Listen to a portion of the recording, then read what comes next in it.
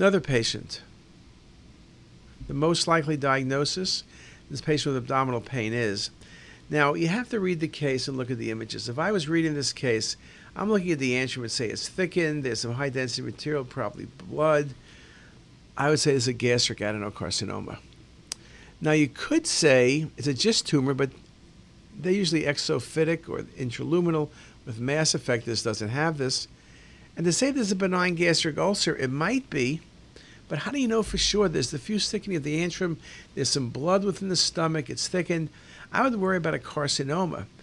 But the best answer is it's a gastric ulcer, because whether it's benign or malignant, there is a gastric ulcer present. Eventually, this patient did have endoscopy with biopsy, and as much as I thought this was a carcinoma, this was actually a benign gastric ulcer. There was no H. pylori present. And it makes the point that sometimes you can't be certain. Sometimes it's obvious it's a tumor with an ulcer. Sometimes you see an ulcer, and to say the ulcer is benign is a tough call. And here the wall's thickened. I would have thought for sure it's a carcinoma, but they're positive it's not.